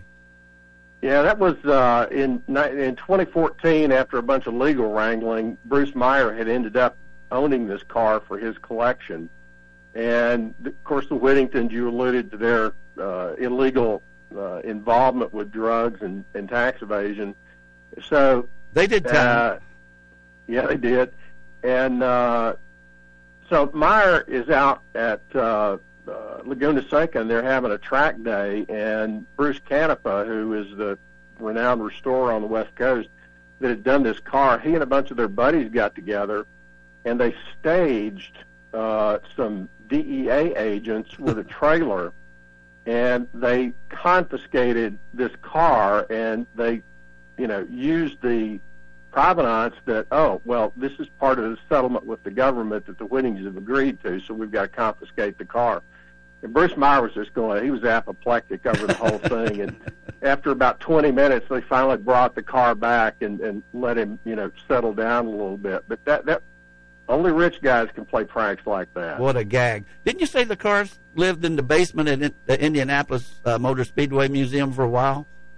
Yeah, for about a decade. After Whittington donated it to the museum, and then when they went to do time, when he got out, he wanted to go vintage car racing, so he called up the Speedway and said, "Hey, I want my car back," and they said, "Well, it's ours." And he said, "No, it's mine." So they had about a 10-year litigious relationship, and ended up the Speedway owned the car, and then they traded it to Meyer. He had a Kunzman Offie that Troy Ruttman drove to victory at Indian, so they traded that car for the 935. Oh, wow, 1952, youngest winner ever. Yeah. Well, where's the car now? It's in the Peterson Museum. Peterson, I couldn't think of that name. That's a famous name for car collectors. Yeah, it's in the Peterson Museum. It's in Bruce Meyer's collection out there. Now, weren't you going out there at one point, or did you go out there to see the car? Well, I'm planning on it. My son's getting ready to go out there and do an internship, it looks like. So if he goes, I'll be on my way. And Mr. Meyer has read the story, and he loved it, and he said, you know, you're welcome to come and see her anytime. He labeled the car her. So, well, now you and Kittle are in this writing class together. Was this story written for that class, or this is just something you came up with? It really was something I came up with, but I presented it to the class, and they helped me through it. They were all kind of amazed when they read through it the first time as well, because we typically write about, you know, historic stuff or. I understand you're a big Civil War. I understand you're a big Civil War buff. I am, yes. Yeah. Well, you know, please, if you can, send it to us somehow, some link or a file or something, and we'll put it on our website. And by the way, this show that we're doing right now will be, Lanny will have it on our podcast by the middle of the afternoon. Sometimes, you know, by 2 or 3 o'clock, I get an alert on my phone that show 187 or whatever this is of Start Your Engines is available. And all you got to do, I mean, you probably know this. I didn't because I'm so computer illiterate. But you just go to, I got a little icon on my phone for podcasts, and I hit it, and I searched for this show, Start Your Engines. 2 or 3 things came up, but you put radio or something. Anyway, you can find it. Well, you've already done this because you said you listened to some of the other shows. And I did. Yeah, it'll be on in a couple of hours. Lanny gets it on there real fast. But, yeah, send us awesome. a link, and we'll put it on our website. So I guess I better go out and run my errands before the show goes live, or the paparazzi will be after me. Well, could be. I don't know how many people are listening. I know that we are around the world. My son, when he was in the Marine Corps, used to listen to us in Okinawa, and so it's we get calls from all over and texts and emails from around the world. So we might just be terrestrial over Spartanburg County, South Carolina, and a little bit of Greenville and up into North Carolina, but we're around the world, and a lot of people hear us. Well, I appreciate the opportunity, Perry. It was great being on. Well, listen, when you come back from California, I'd like to have you back on, and we can do this again for another 20 minutes or so. Sounds great. I'll let you know. Okay. Thank you very much, Scott. Have safe travels, and we'll talk to you later. Thank you. All See right. you. Okay, bye-bye. And I didn't get a chance to tell you want to read this. His command of the English language is fantastic. I mean, if I could write like he writes and thinks, and with his vocabulary, I'd probably write more often. I mean, I don't know if I'll ever write another book, but he is super. He is great. It's really interesting interview. Yep, up in Nashville. Well, let's take our last break and come back and try to wrap up the week and tell you what's coming on this weekend. Not a whole lot this weekend, but boy, it'll be wide open next. You're listening to Start Your Engines on Fox Sports Spartanburg. Get in the game. It's fall savings time, and your countdown to kickoff starts now at Greer Nissan. Tackle a brand new Nissan Sentra for a low $221 a month. Score big in a new Nissan Altima, now just $283 a month. Run away in a brand new 2023 Nissan Rogue, only $330 a month. Or low 1.9% financing is available at Greer Nissan. Get more for your trade. Low prices, big selection, and committed to quality customer service. Kick off your savings at Greer Nissan. Call 864-479-1197 for details. Business owners, have product or material you need moved, shipped, stored? Upstate Logistics in Spartanburg has the expertise in transportation and warehousing you're looking for in Spartanburg County and beyond. For over a decade, Upstate Logistics has provided businesses with storage and logistics services, including inbound and outbound rail shipments. Upstate Logistics, proud to be a part of our community, serving Spartanburg County and beyond since 2005. Upstate Logistics, keeping your business and inventory moving forward. To find out more, visit upstatelogistics.com. That's upstatelogistics.com. Speedy Lube in Inman says to save time is to lengthen life for you and your car. Let Speedy Lube, Asheville Highway in Inman, lengthen the life and performance of your vehicle. Speedy Lube offers professional ASE certified mechanical service for your car. Be it an oil change, AC work, tires, brakes, front end, or any type of major or minor repair. Trust Speedy Lube in Inman. Open weekdays from 8 till 6. For fast, fair, and friendly service, visit Speedy Lube, Asheville Highway in Inman. Tracing roots to 1832, Janney is a leading financial services firm dedicated to putting clients' needs first. With nearly 200 years of experience, we are committed to providing services and solutions tailored to fit your unique needs and preferences to help clients reach their personal and business goals. When you're seeking a long-term relationship built on trust and experience, financial advisor Trent Lancaster, located in the Spartanburg office, can provide seasoned advice, guidance, and support through every stage of your life and finances. We invite you to speak with Trent to explore ways in which he can help you and your future generations in planning for your future. Contact him by calling 864-585-8282. That's 864-585-8282. Or visit TrentLancaster.com. Janney Montgomery Scott, LLC, member FINRA, NYSE, and SIPC. The Country Meat Center in Woodruff is well known for our great cuts of beef, pork, and chicken. But we're so much more than just a great butcher shop. We also offer locally grown produce, delicious cakes and pies, a fully stocked deli with boar's head meats and cheeses, seafood brought in fresh from Charleston, as well as a great selection of wild game like bison, ostrich, and kangaroo for the adventurous home chef. We are locally owned and operated and will be happy to fill all your grocery needs. Shop local at the Country Meat Center, located at 10297 Highway 221, open 8:30 to 7, Monday through Saturday. While the weather is bad, get your gear ready now. Spartan Photo Center has the necessary tools to clean your cameras and lenses. They do mirrorless and DSLR sensor cleanings, and don't forget about your tripods. Spartan Photo Center stocks the quick releases to mount your camera to the tripod, as well as Manfrotto and Bogan tripod parts to fix the one you have. Or you can get a new Surae or Manfrotto tripod now before the weather turns nice and you need it. Don't forget Spartan Photo has camera bags, backpacks, and waterproof cases. Spartan Photo Center, 108 Garner Road, Spartanburg, or SpartanPhotoCenter.com. Spartanburg's radio home for Gamecock football. Fox Sports Spartanburg, 98.3 FM, WSBG Spartanburg. McDonald's is hiring right now. Get more than just a job. Start building your future today. Working at McDonald's, you'll get paid time off, healthcare benefits, free employee meals, competitive wages, and a flexible schedule. Apply today at mcdonalds.com/made. Ba-da-ba-ba-ba. McDonald's and McDonald's independently owned and operated franchisees are equal opportunity employers committed to a diverse and inclusive workforce. Most McDonald's restaurants are operated by franchisees who are independent employers and set their own employment policies and practices for their employees. The benefits described here are available at McDonald's owned restaurants and participating franchisees.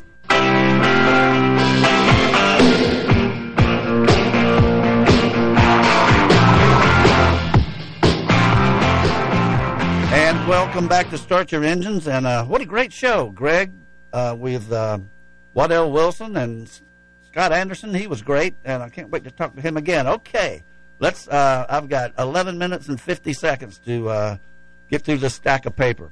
We haven't talked about Xfinity. Well, it was another, or not much anyway. Austin Hill won for the second time out of 3 races.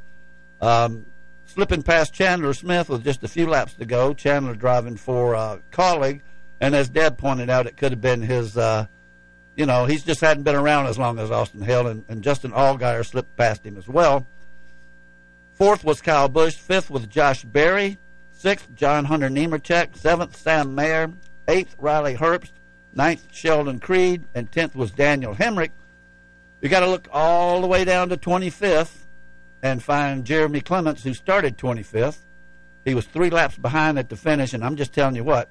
Now, I'm still optimistic. There's a long, long way to go, but Jeremy needs to get out there and put together a good finish.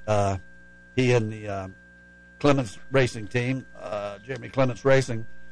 If you look at the Xfinity standings, he's 20th. But he is only 20 points, and that's not a mountain. It's getting to be a pretty decent hill, though. He's only 20 points out of 12th place, and, of course, the Xfinity only takes the top 12 finishers in points. So, and, of course, if you win, you're in. So Austin Hill has 2 wins. He's first. John Hunter Nemechek is second with 1 win. Third is Justin Allgaier. Fourth, Chandler Smith. Fifth, Riley Herbst. Sixth, Sam Mayer. Seventh, Cole Custer. Eighth, Josh Berry. Ninth, Joe Graff Jr. 10th, pit road reporter Parker Klingerman, who's doing a great job. 11th, Sammy Smith. And 12th, Jeb Burton. And you go all the way through Ryan Sieg, Daniel Hemrick, Brett Moffitt, Sheldon Creed, Brandon Jones, Kyle Sieg, Parker Retzlaff to get to the 20th man in the standings, which is Jeremy Clements. So, Jeremy, man, we're pulling for you. Let's get out there in Las Vegas today and have a good finish. You need it, buddy. Trucks didn't run this week. They will run next Saturday at 2 p.m. on FS1. And the Freight 208, that's a FR and the number 8, and that would be Atlanta. But their point standings are like this. Zane Smith, they've only had the one race at Daytona, and he won it. Zane is first in points. Ty Majeski second. Christian Eck is third. Matt Crafton fourth. Ben Rhodes is fifth. Grant Enfinger sixth. Carson Hocevar is seventh. Matt DiBenedetto is eighth. Tanner Gray ninth. And Chase Purdy is 10th. The best race last weekend was the IndyCar race. I mean, it was crash, bang, you name it, man. It was exciting from start to finish.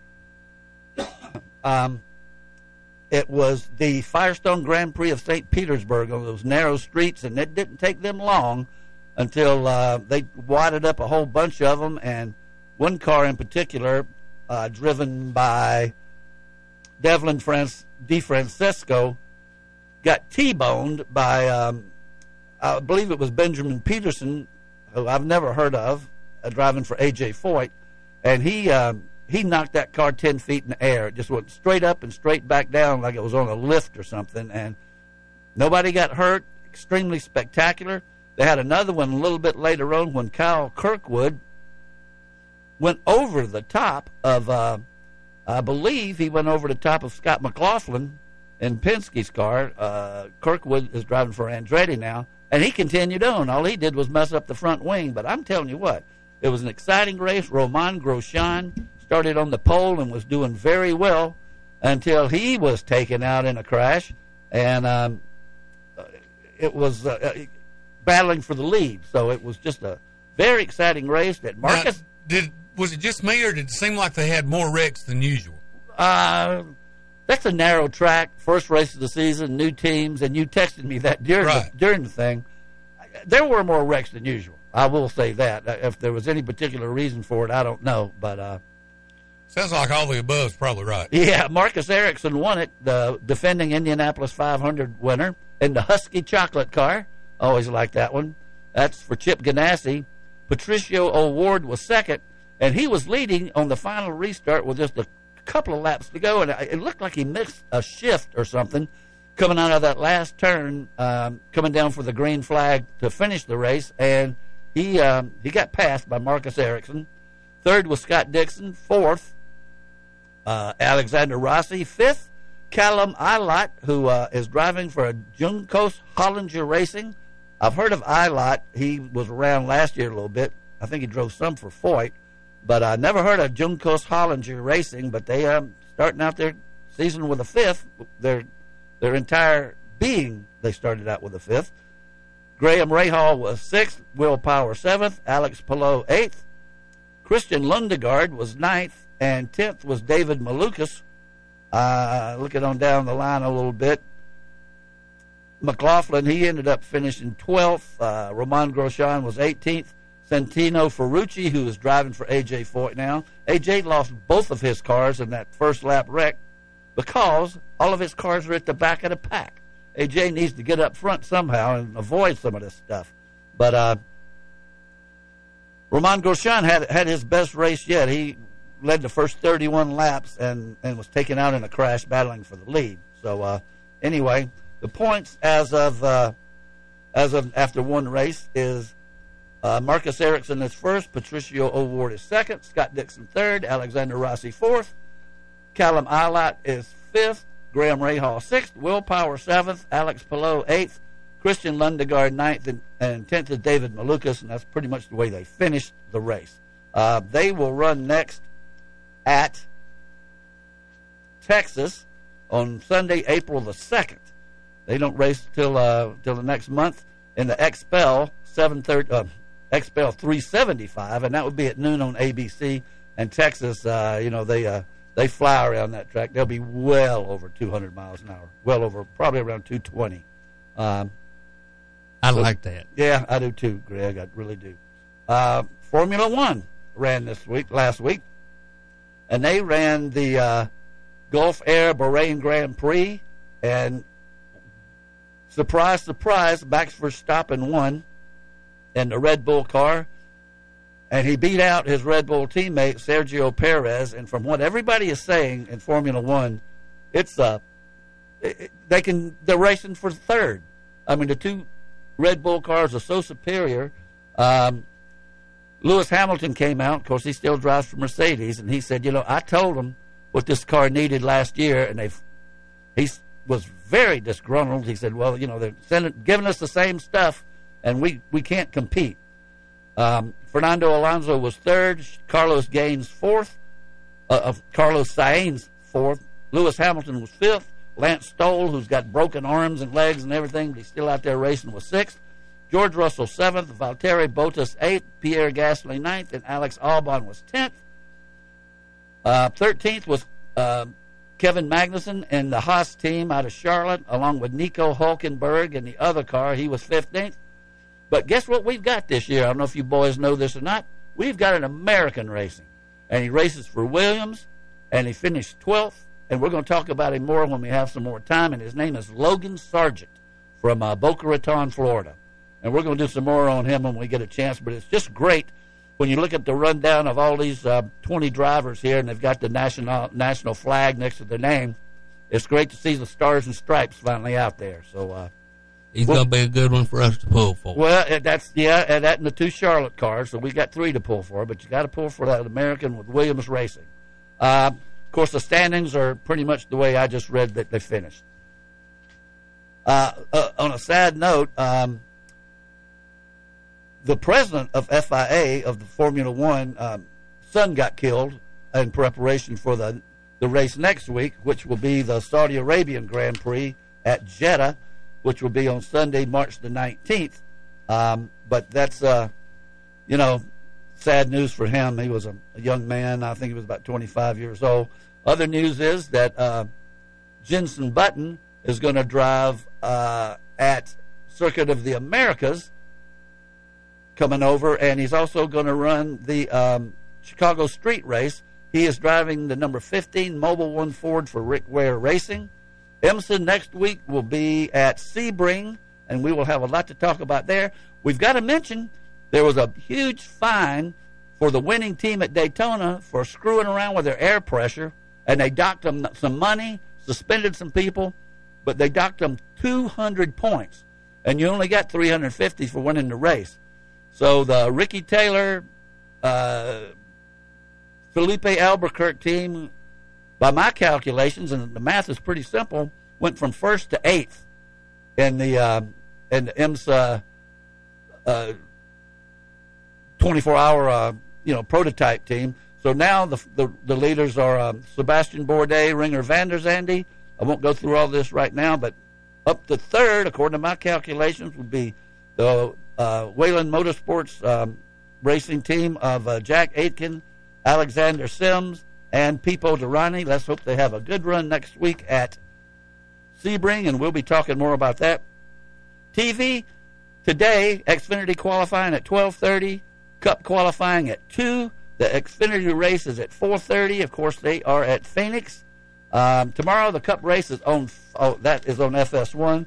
On Fox tomorrow will be the Cup race at 3:30, and we'll talk about the rest of what's going on. I've got it marked all the way down here through the next couple of weeks, but running out of time here. I got to thank Lanny McKinney for all he does for us, maintaining the Budmore Engineering website and getting our podcast out there, which should be on the air in just a minute. And Greg, you got about 20 seconds. Only thing I want to say, in all fairness, Darrell was our head engine builder and everything, but at the time we was talking about hiring Waddell, Darrell's one of the best engine builders in the world.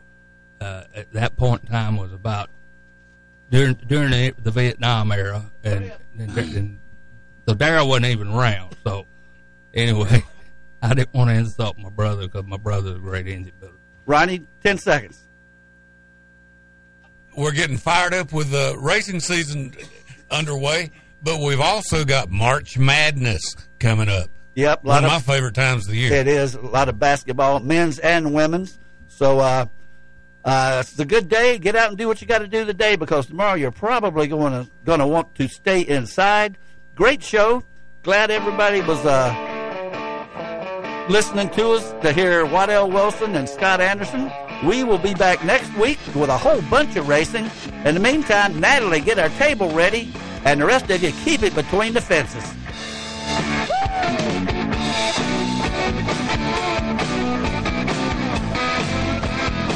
You've been listening to Start Your Engines.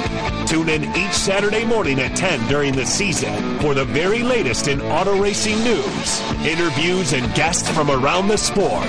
To find out more or order Perry Allen Wood's books on motorsports, visit McFarlandBooks.com. Start Your Engines has been a presentation of Fox Sports Spartanburg, LLC.